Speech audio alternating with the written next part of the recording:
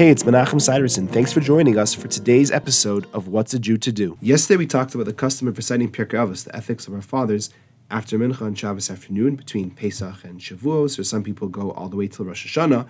There's another custom that many communities have through the winter months that I think many people are actually less familiar with. If you go to the article Siddur on page 530, you'll see Barchi Nafshi.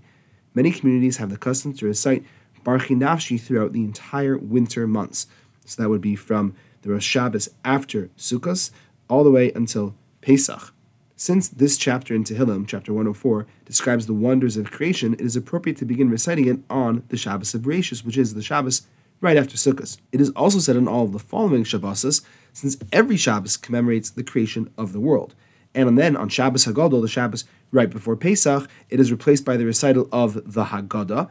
And once it is suspended by the recital of the Haggadah in preparation for Pesach, it is not resumed until the next week of Shabbos Bereishis, and in that time frame we recite Pirkei Avos, as we mentioned yesterday. Thanks for joining me. I look forward to seeing you tomorrow.